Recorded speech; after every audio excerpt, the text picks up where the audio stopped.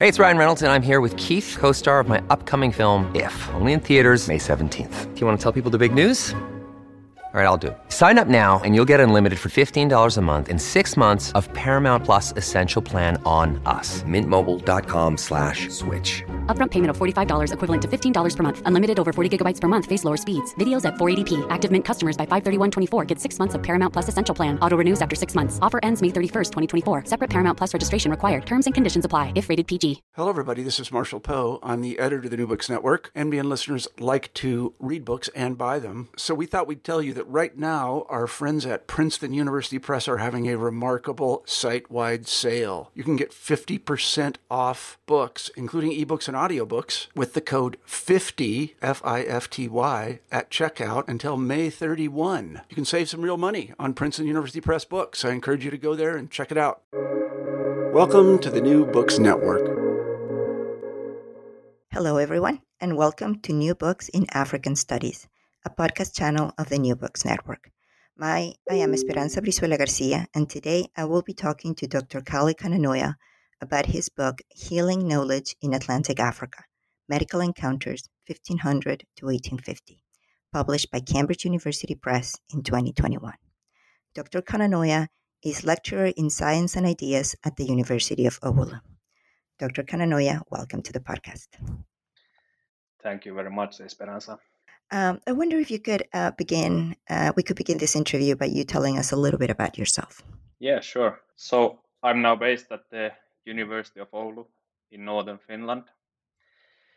But I began my studies at the University of Helsinki in 1999 and went to major in African studies, which in Helsinki is very much geared towards linguistic rather than cultural studies.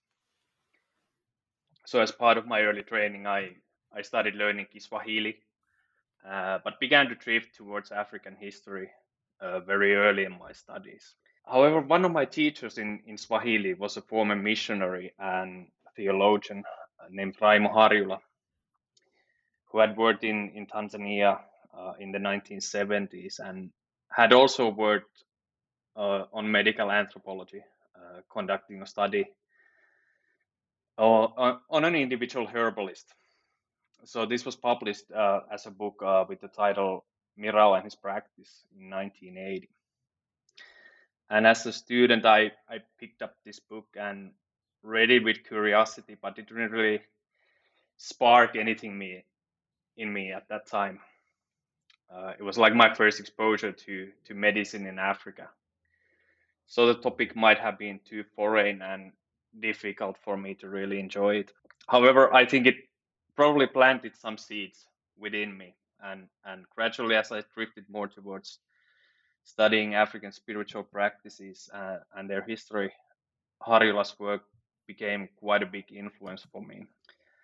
Another key piece of literature that inspired me after finishing my MA studies was James Wheat's Recreating Africa, which I remember reading when I was contemplating whether to continue for a PhD.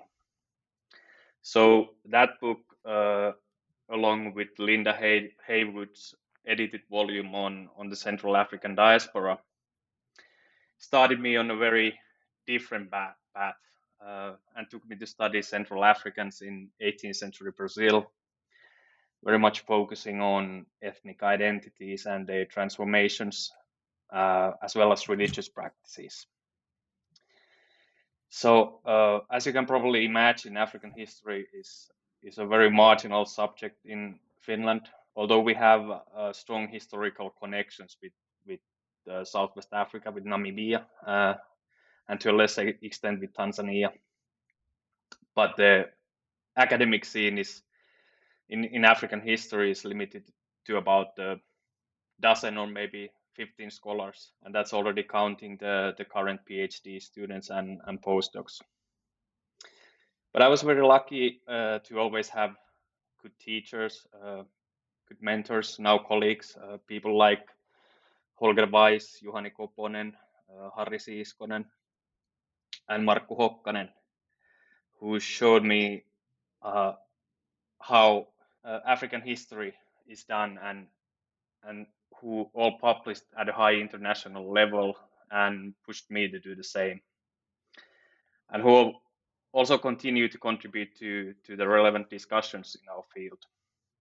So that was always very inspirational, very supportive, and also facilitated my work on the book we're going to talk about today, Healing Knowledge in Atlantic Africa.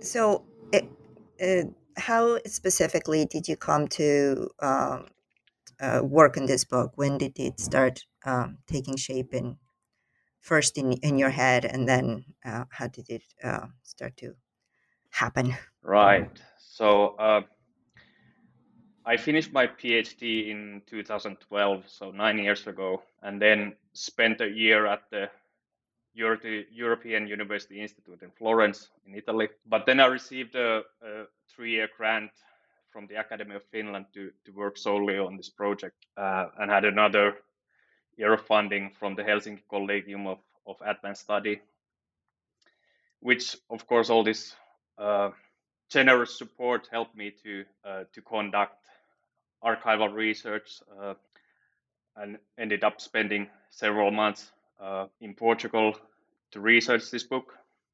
So that was, of course, the first step was to have that funding in place. But intellectually, I mean, I was very inspired, like I said, James Wheat, and inspired by this whole historiography on African healing practices in the Americas. And at the same time, I was very frustrated about how little all the scholarship had to say about Africa and medicine in Africa, and how even some of the best studies that set out to write about these topics using an Atlantic history framework didn't really focus on Africa at all. There were exceptions, of course, and sure, I had read John Thornton's Africans in the Making of the Atlantic World, as well as James Wheat's second book about Domingos Alvarez.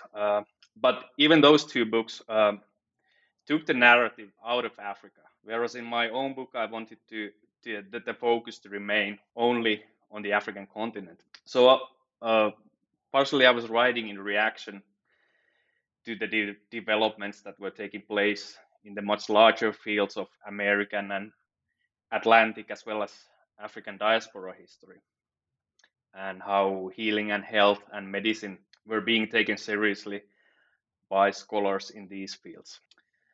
At the same time, I was also going against the grain in pre-colonial African history, where the narrative was always super focused on the Atlantic slave trade and enslavement of Africans. And now, of course, I'm not saying that slavery shouldn't be a focus area of African history, but personally, I wanted to experiment whether I can write about this period in global history and about these parts of the world without putting the African experiences of enslavement at the center. Also, during my PhD research on slavery in Brazil, I had started gathering material on Angola and Congo in Portuguese archives. So mainly in the overseas archives, Arquivo Histórico Ultramarino, and the Portuguese National Archives in Torre do Tombo, where I worked mostly on the inquisitional records. So I had a hunch of the materials that I could expect to find there and that were needed for the study, and I had already transcribed or digitalized some sources that offered material for writing about health and medicine in African history. So that's how I was also able to sell the project to the funding agencies. Although I couldn't be really sure that in the end I would end up with enough material for a book-length study. As I dug deeper in this topic, however, I also discovered that quite a few Portuguese scholars had also written about topics related to medicine and disease. So this appeared in obscure articles in all kinds of colonial journals, and bulletins during the first half of the 20th century. And that helped me as well in locating more materials and build a bigger picture out of this very sporadic and sketchy documentation. One thing that, as I was reading through the book, I was wondering whether it was in those early sources, in those early Inquisition sources, where you started to. I mean, the main argument in your book, the existence of this crossover and this ultimately this kind of hybridization of medical practices. In a way, it's also quite.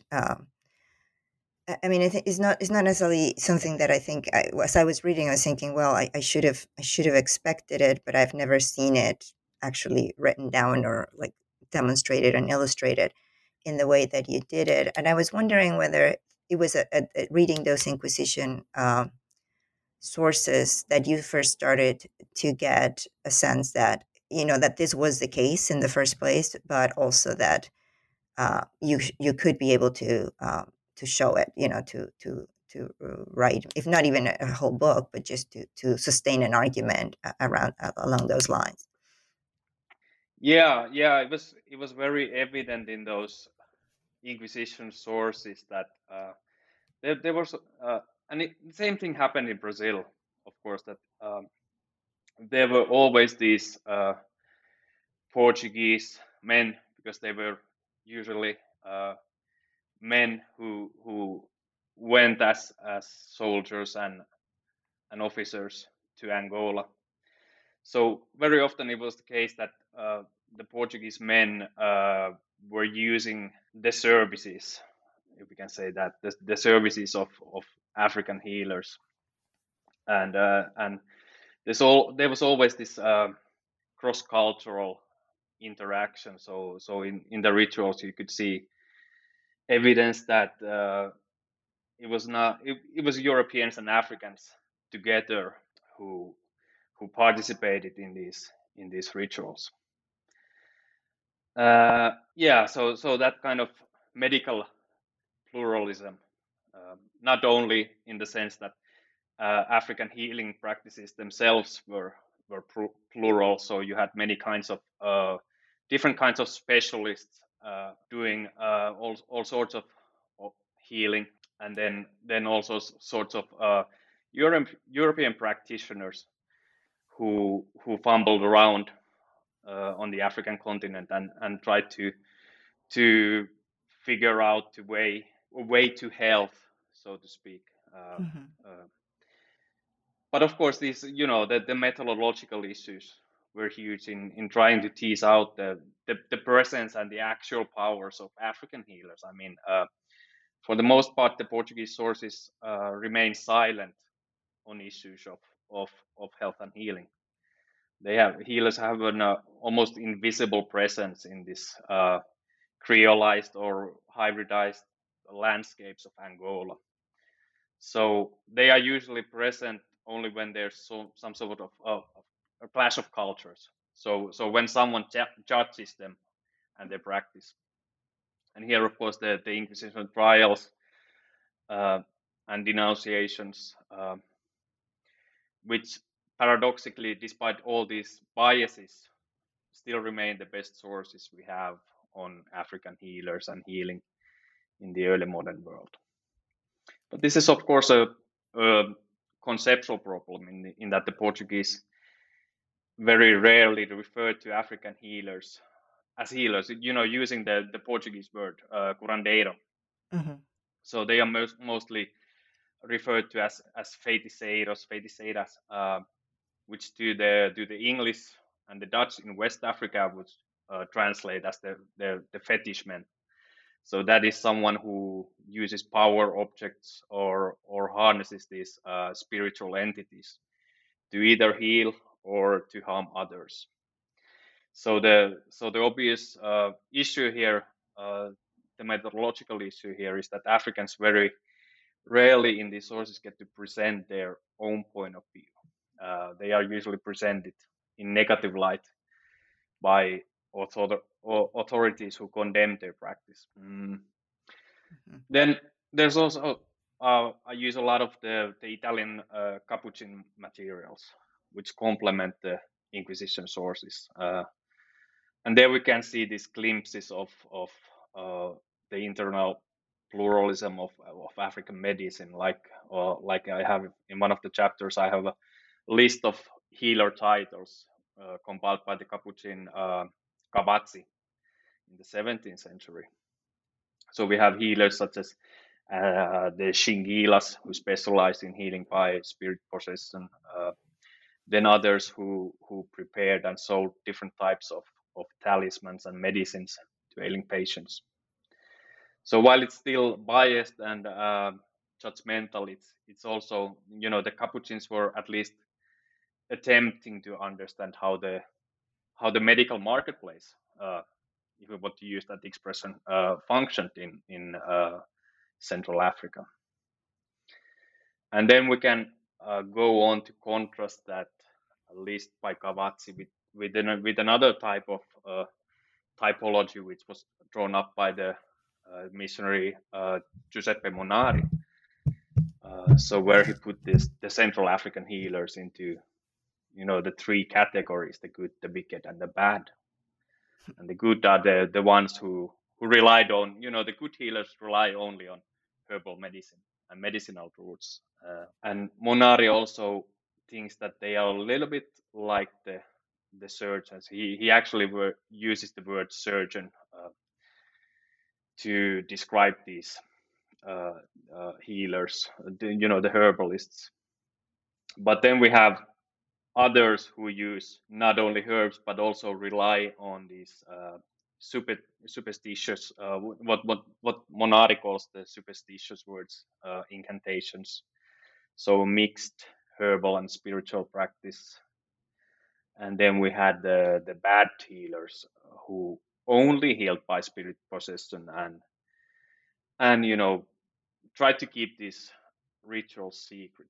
So methodologically, again, this kind of moral taxonomy doesn't help us get very far, but I think it's helpful for understanding that early modern observers who were outsiders to African societies also realized these, the basic divisions and the basic medical plurality, that African societies were medically plural societies where different kinds of healers compete, they competed with each other, but also complemented each other.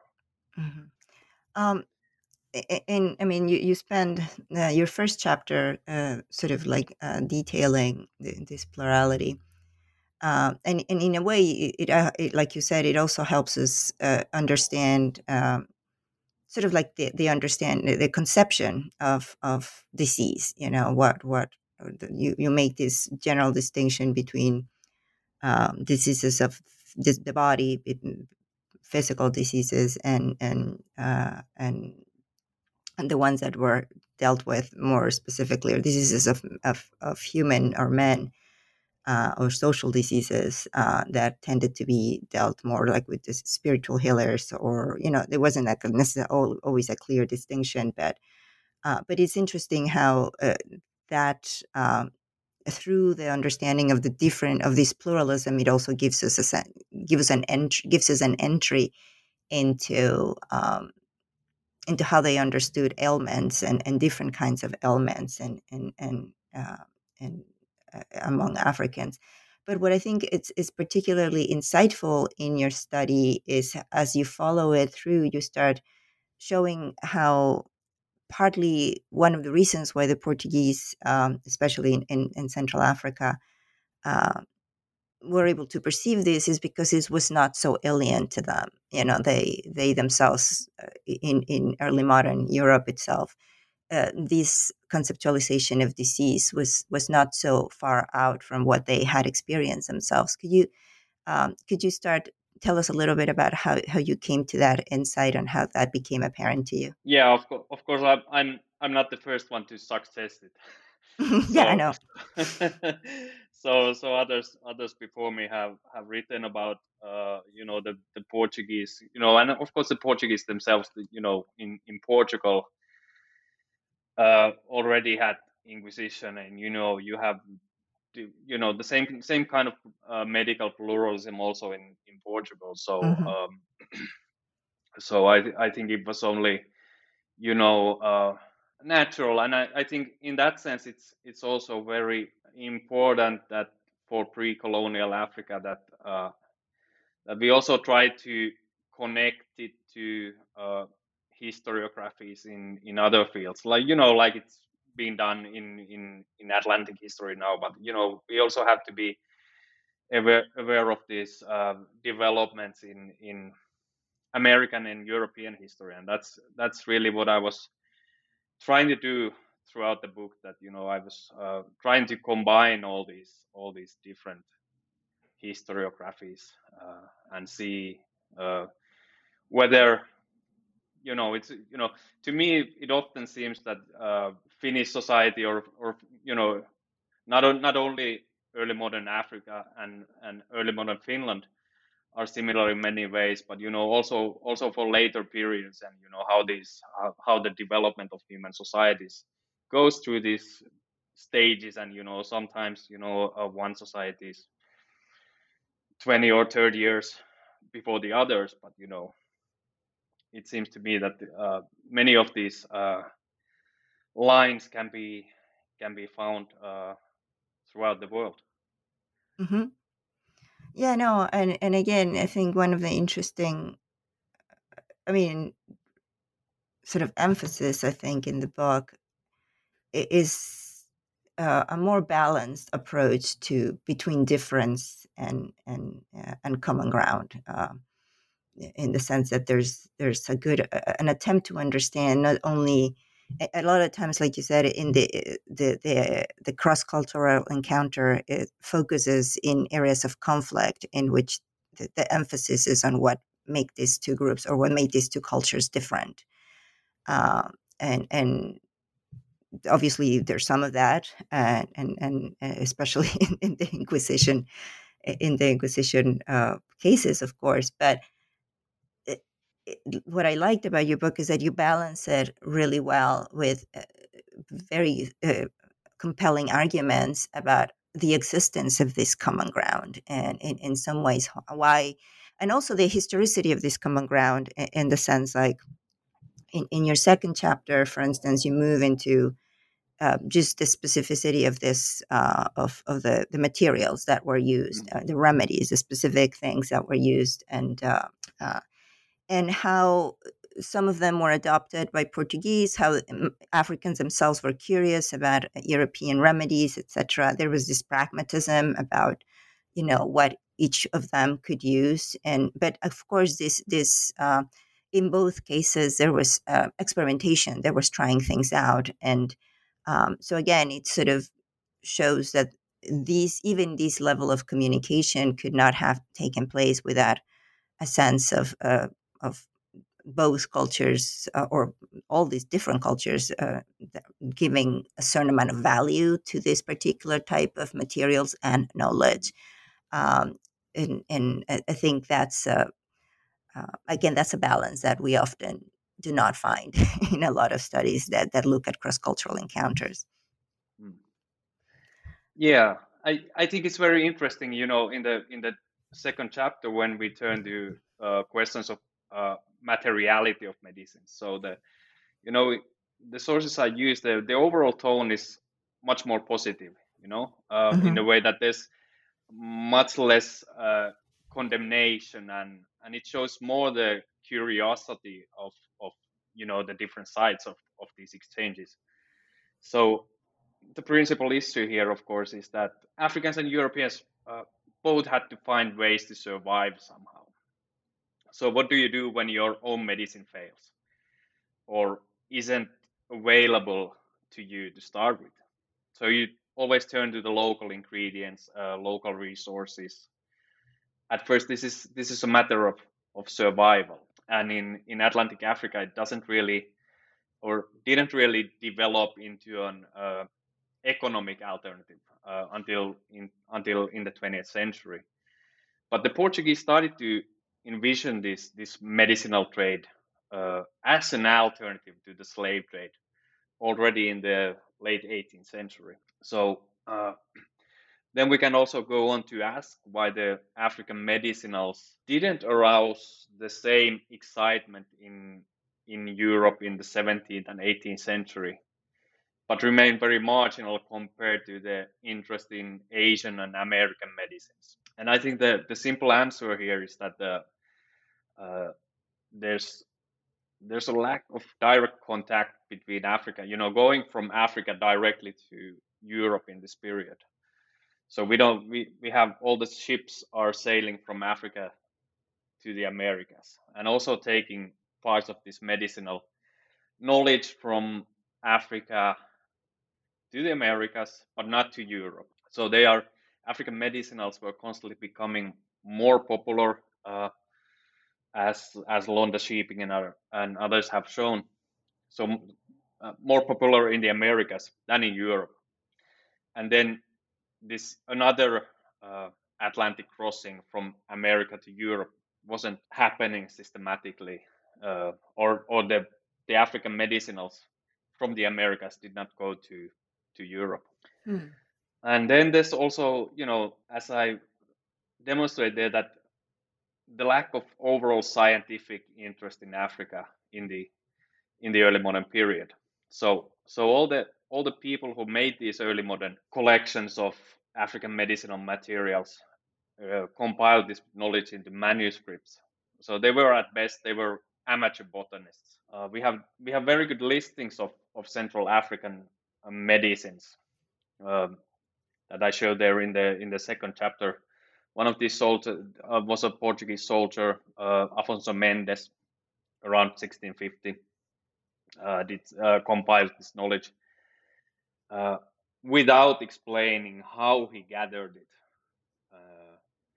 So I would speculate that he learned about it, maybe bought it from African soldiers, possibly healers in the interior of Angola. And many other similar listings, from the Capuchin missionaries. What I found very interesting when looking at all these lists over time, from the late 16th through the 17th to the 18th century, was that certain medicinal plants were repeated over and over again. We have stuff like plants like Takula, Kikongo, Engariaria that remained in very popular use in Central Africa throughout the period. Had strong continuities, and sometimes their specific uses changed, but so they might have been used for different diseases and ailments at different times, but we can be positive that there was a constant market for these materials, right? It was not necessarily an export market that we can trace statistically, but certainly these local networks, regional networks, were highly organized, and medicinals also moved around the place in these trading networks. Chapters, the next couple of chapters, I was interested in how you try to sort of like move away from, or try to sort of see if you could generalize, test your thesis into other areas of Atlantic Africa. And so you in the first chapter, you talk about the Gold Coast, and then in 3, and then in 4, you look at Sierra Leone. And in some ways, they do, of course, add other dimensions to the story that you're telling. And particularly in the case of Sierra Leone, it's not even just a geographic thing, but it's also like it advances the story a little bit further chronologically, and it does help illustrate sort of the how and when, like, the changing attitudes of Europeans towards Africans in general also have an impact in the way in which these medicinals are seen by Europeans. Could you tell us a little bit, how did you decide that you wanted or needed to find examples in other parts of Atlantic Africa? Was this very hard? Did you have any idea that these materials existed? And then how did you go about integrating your findings into the book? Yeah. So this, the chapters on the Gold Coast and Sierra Leone, I wrote them originally as one chapter, and then decided to split them uh, when I was finishing the book. And really, both chapters started with a very good question at a conference by Mariana Candido. Mm-hmm. So who asked me that, Kalle, if at the end of the day, were the Portuguese really any different from other Europeans who were active in West Africa? And in especially in medical matters. And of course, at the time, I didn't have an answer, but I decided to go for it and look for at least some kind of tentative answer. And overall, I think it's a question that historians of that type of question is something that historians of pre-colonial Africa need to ask more often. Mm-hmm. Of course, we have this, between regions, we have all kinds of political and religious differences. The dynamics of colonization were not identical in Angola and the Gold Coast and Sierra Leone. But in matters of health and medicine, I think it boiled down to these very basic questions of daily survival. And as was the case in Angola, I think African women played very important roles, not only as providers of care and providers of simple herbal medicines, but also as go-betweens in facilitating Europeans' access to more established healers in more serious cases of illness. So, in these chapters, I also wanted to push against this idea of history as a nationalistic science, and I think that for Atlantic Africa, our source base needs to represent the various groups that were present on the coast. So that's why I decided to bring not only the British, but also Dutch and Danish materials from the Gold Coast, as well as bits of Swedish material for Sierra Leone. Mm-hmm. And I'm not saying that I do this exhaustively, and I'm sure others can take this forward and study the archives in much more detail than I did for West Africa. And if anything, I hope that these the chapters will inspire others to work on these topics for West Africa. Mm-hmm. Do you, in terms of the how they, like you're saying, in a way that it in answer to that original question that was posed to you, again, it sort of shows that regardless of the the particular nation or company that was supporting each of these colonization ventures, the ultimate need to survive in these environments was important. I mean, was more prominent and was really behind the interest in these medical findings. And ultimately, I think what was also very interesting here and is the use of sort of these interpreters, like either in the case of the Gold Coast, when you talk about like women and like the clear presence of women, and in the case of Sierra Leone, this particular interpreters, informants that you mention, sort of mysterious figures that we hear some names for them, but we don't actually know who they are. It's again, it's such an interesting way, or I think it adds a lot to this understanding that even though there's all of these sources come from from Europeans, if we read them carefully, and the way that to read them is to understand that they're somehow transcribing these voices, these African voices, and in that regard, like the understanding of the differences of these different Europeans interlocutors also helps us be more careful readers of these African voices. And I was wondering how you navigated that. Obviously you spent many years deep in the Portuguese sources. Did you find having to change, how difficult was it to change to all of a sudden having to read these Swedish or Dutch or English sources as a means to try to understand what these African voices were, the tone or the information that these African sources were providing? Yeah, that part wasn't so difficult. I remember one of the courses I took as a student in Helsinki was so we had a course on the Nordic or the Scandinavian presence in Africa. So I was already a little bit familiar with the context and also with some of the sources.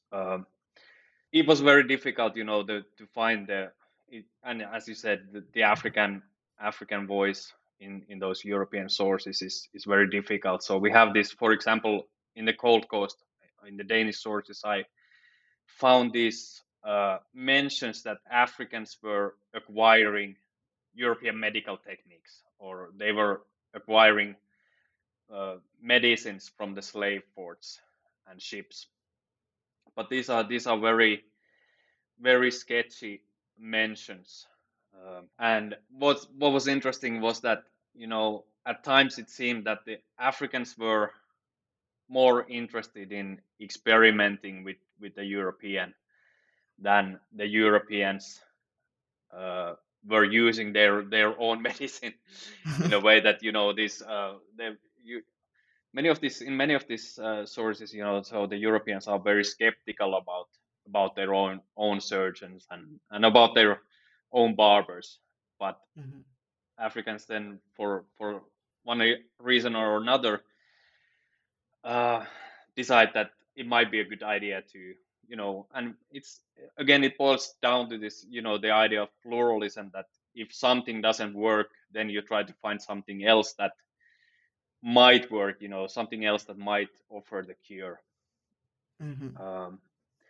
Again, comparatively speaking, we don't have the same kind of rich botanical descriptions for West Africa that the Capuchins were producing in the Kingdom of Congo. And we also don't have the same kind of these amateur pharmacopoeias, which can provide information on Angolan medicinals. But even for the Cold Coast, I found that I can take the material approach, and I'm sure that if anyone follows these trails in the British archives, for example, they will find much more evidence than I was able to cover. And the case of Sierra Leone, again, interesting from the comparative perspective, because as you said about the chronology, it's a later development, and we can see these synchronous developments in Angola. So when it comes to scientific and natural historical interest of Africa, and of course this has to do with the Linnean systematization and the Linnean networks that sought to catalog the natural resources and the animals and the plants on a global scale. So we have all these Linnaeus disciples, Linnaeus apostles roaming these extra European landscapes. We have people like Sparman, Anders Sparman in South Africa, and Thunberg in the Far East, and finally Adam Afzelius in Sierra Leone, who's actually part of the Banksian networks, part of the English or the British networks, and working for and sponsored by the company in Sierra Leone. So mostly, Afzelius in Freetown, what he does, he sits, when you read his journal, it seems that Aftelius sits in a hut in Freetown, and he has all these local assistants. The locals are bringing him specimen, and he does the classifying. He sits there and proceeds to classify these plants, and goes on to document their local uses and local names if the informants can tell them.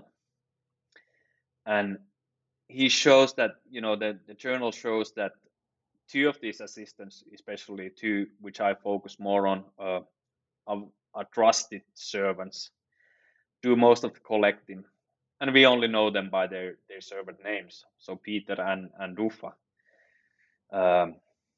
And despite this constant daily interactions, Aftelius doesn't, or at least the part of the journal that survives, doesn't give any clues to their identity. The African identities of these men. So, for example, we don't know their original names. I suspect the names that are used were given perhaps by Aftelius himself. Nevertheless, combining all these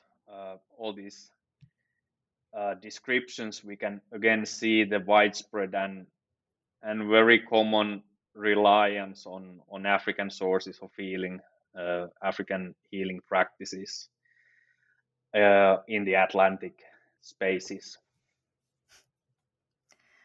I mean, now that when you just recently just mentioned that you started your training in linguistics, it sort of explains also a lot the use that you make of just words. The linguistic. It just provides like a nice sort of grounding source for some of the work that you do, and I figured it also might have helped, like in grounding the ideas of change and pluralism into this area. And I imagine, like you also said, the reading of all these different diverse sources, even in European languages. Um, and moving a little bit more to that, um, your next couple of chapters deal precisely with sort of like the European side, the introduction of Portuguese or European pluralism in Africa, and what are some of the examples that we see of this. And in these chapters, I felt that it was interesting to think about your idea of African. You mentioned that it is not easy to trace changes in African medical practice precisely because the sources are not as rich as we would like them to be. But despite that, I think you're able to suggest that these are not, and I like that. And often in the book you talk about, you use the word traditional and quotation marks, so as to say, let's not think about this something as a closed system. This was obviously a dynamic system. So can you tell us a little bit about how in these two chapters you now fit in how European practices, or practices that were coming from the Atlantic world, try to fit in and modify or affect African medical practice, as you describe it. Yeah, it's again, I think it's a very interesting question, because then we go to another type of source, and we can what I used a lot in the book were these, or in these chapters, were the Portuguese censuses for West Central Africa. So all these, for example, all the statistics for medicinals that were traded into Luanda. So I show there that the Cinchona bark was arriving from Brazil throughout the 18th century, and in more extensive numbers in the early 19th century. So we have that very long history of these materials, American materials being used also in Africa, which hasn't really been paid attention to before. And then in the censuses we have I showed the presence of these African barbers, trained by the Portuguese, really barber surgeons who are not only present in the on the coast in Luanda and in Benguela, but also a practice, European medical practice that was also spreading to the interior, and we can see traces of that in the 19th century. When Portuguese travelers go to the interior of Africa, they realize that these barbers are already here. They can offer us something that we are familiar with. But I also want to say one more thing about the linguistic sources and the linguistic materials, or the this kind of tracing a word, and I have I think it's in the 6th chapter maybe, I talk about this African melancholy, or this the disease of Banzo, Yes. which is very intriguing because it often I would only have the one word. I would have the word, but I would have no explanation in the sources. And the explanations for the word, or the medical the medical idea and explanation emerged much later in the sources than the idea of this disease. So it has it seems that all the people who are using the word know exactly what it means already in the late 17th century. But then the first physician to write about the Banzo disease comes in the 1760s or so, and it seems that the idea of this disease was very common, and it was shared by Central Africans and the Portuguese. The word comes from the Bantu word banza, meaning home or village. So we don't have a description of how this disease concept emerged, but I would speculate that it was coined when the slaves were marched to the coast and taken to the slave ships, and they were crying out this word banza, and the Portuguese take it and they make a verb out of it. So they start calling this ailment banzar. So they are saying that someone is banzando. Literally, someone is suffering from banza, suffering from this intense longing for home. And we can use the modern word depression. We can talk about melancholia. But if we want to find out what the people in the 17th or the 18th century thought about it, we also need to think about this etymology and understand that at the root of this word is homesickness. And that, of course, is something that anyone can suffer from. Black or white can suffer from banza, and the Portuguese did also suffer from it. According, sometimes they write that someone is ill because they have the banzo. But what happens when the physician Damião Cosme writes about this in the 1760s? Then we can see that this concept has really it has become racialized, in the sense that all of a sudden it's not the white people anymore who suffer from it, but now it's only the blacks who have who can have this illness. Begins to be classified as a disease of the blacks, right?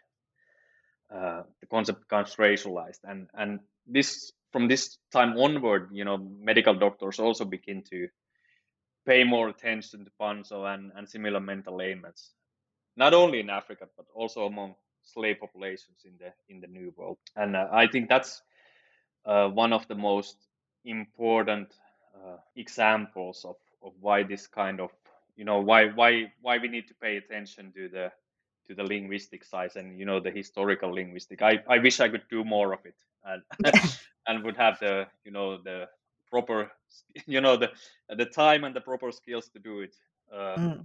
in a much greater detail. But yeah, Well, I mean, I think, like I said, I found it very grounding, and I thought it was a good place to start in the yeah. places where you used it.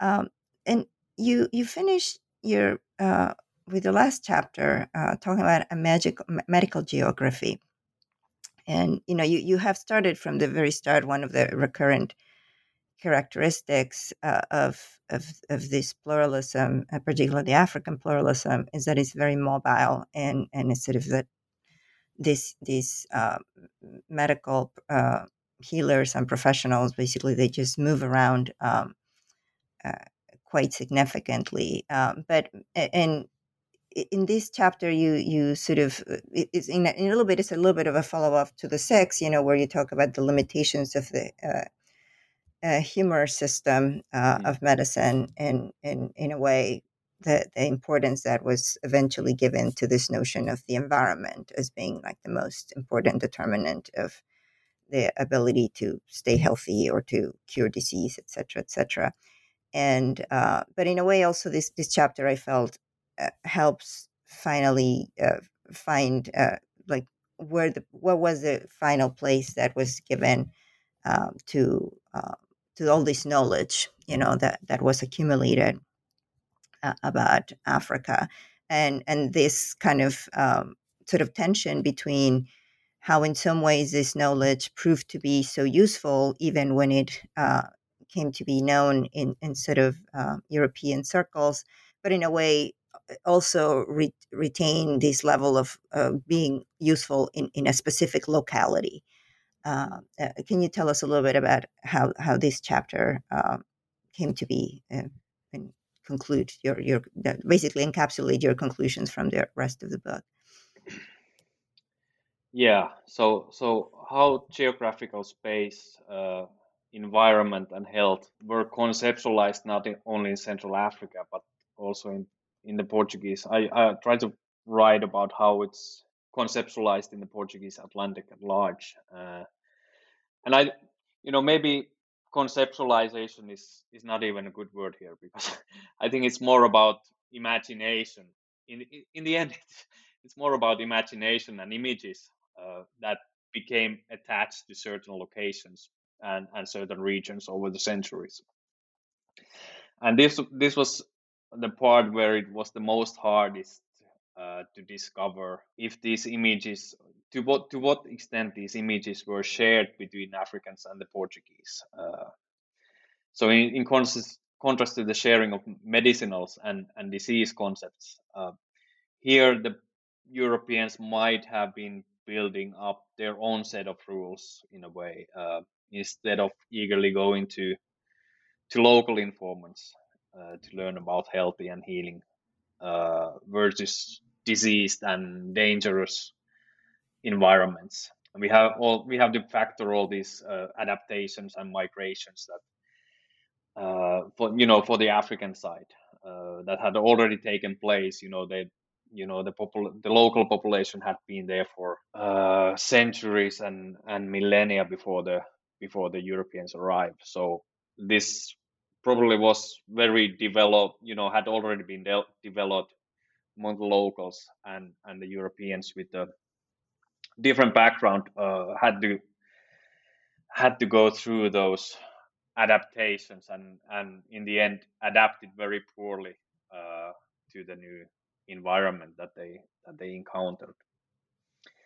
I think the basic or the important point here to note is that there emerged this clear division of the land, or the environment. So we have this idea of the healthy coast or the littoral, and then the very dangerous and disease-ridden interior. Interior was always more harmful and more dangerous.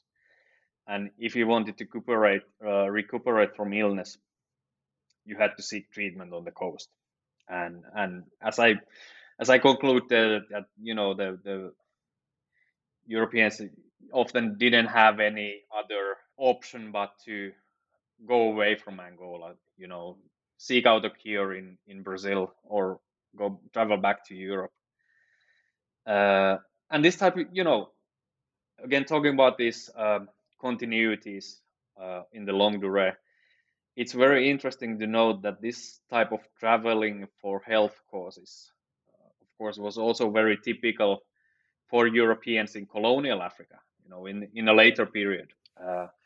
So one of the questions for further research would be to look at this, to what extent these early modern imaginations carried on to later times. Mm. Well, I mean, in some ways, even at really later times, I mean, it is still a common trope. I mean, I Mm. remember, at least in Mexico, that Yeah. my grandmother saying things like that. It's like, oh, what you need is some time at the beach and you'll be fine, or Mm. like always the coastal areas were more, you know, uh, maybe not necessarily salubrious, but at least that the air of the sea and the sea water was always had some kind of healing qualities, as opposed to wherever you happen to be.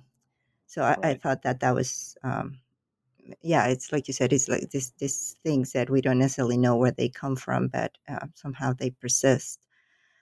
Um, uh, so you conclude. I found the conclusion is really interesting because you spend quite a bit of time talking about all the methodological challenges that you that you basically want to make sure we all are aware of, and but regardless of not regardless, but in light of those, um, I seem to feel like you feel like there's a lot of like you said, what you said about those two chapters, that you still feel there's quite a bit of work that can be done with regard to some of these problems, not just in the Gold Coast or Sierra Leone, in regards with this question, but more importantly, I think your concept of pluralism and the importance of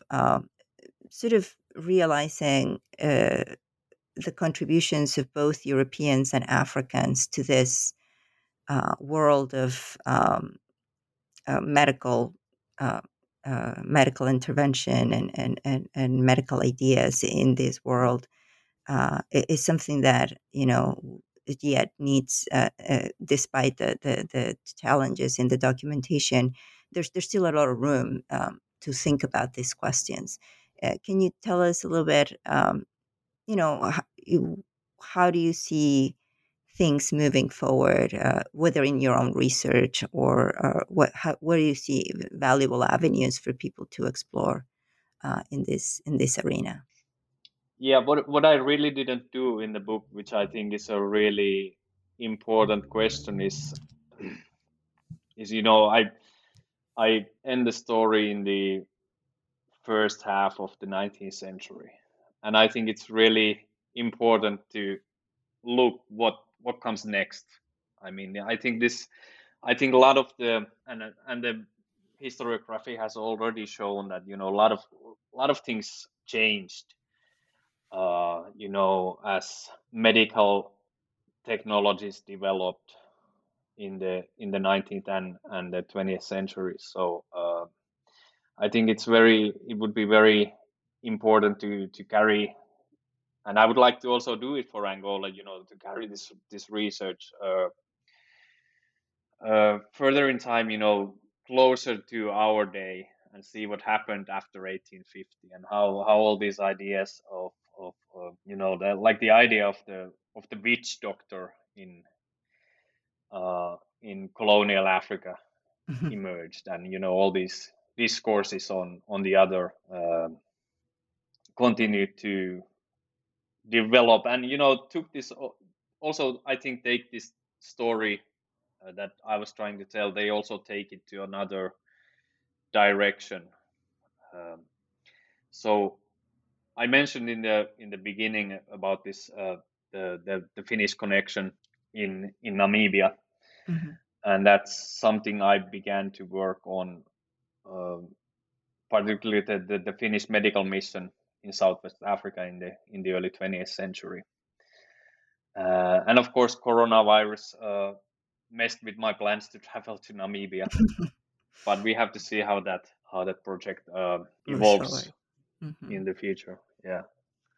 Yeah. I mean, I was thinking a lot about this because, I mean, like you mentioned, even in your book, this idea of Africa having not been, colonized to the extent, for instance, that the Americans were colonized earlier, precisely because of the amount of disease that Europeans would suffer when they enter some of African environments, and in a way, this notion that this didn't happen, like full-fledged colonization didn't happen until the 19th century when European technology was able to support a more um, sustained colonial project, and how your book, in a way, sort of makes us think a little bit more carefully about that narrative, isn't it? That maybe it makes us forget that Europeans might have struggled a little bit, but in many of these areas, they did manage to figure out ways to live and to survive, and they did so precisely because they took advantage of the knowledge that already existed on the ground. Mm. And not only that, but that said knowledge contributed to broader traditions of medical understanding. In other words, that the Europeans were not the only ones who had cracked the nut of how to survive in Africa. Right. Africans had done it long before that. Um, so yeah, it definitely made me sort of rethink a couple of things that I'd say in my lectures when I teach. So thank you for that.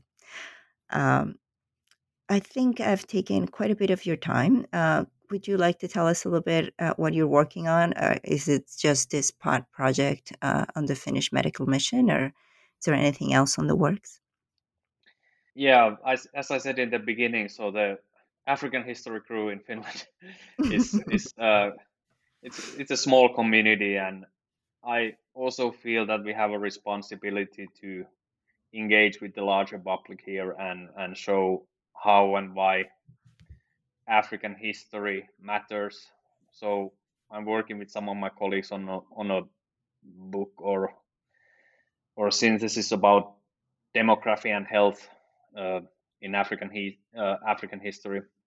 Hmm. Of course, not relevant to the international listeners out there, but at the same time, it's something I hope more Africanist scholars would take up and think about how to center the African experience and make it relevant so that it speaks to a larger public and to readers and viewers and listeners, whichever Hmm. medium you choose to use. Yep, I agree. I couldn't agree more with that. um, well, both of those projects sound like great too, and we will be looking forward to them. Thank you so much for being with us today. I really enjoyed it, and I really enjoyed the book. So thank you for the book too. Take care, and we hope to talk to you soon. Thank you, Esperanza.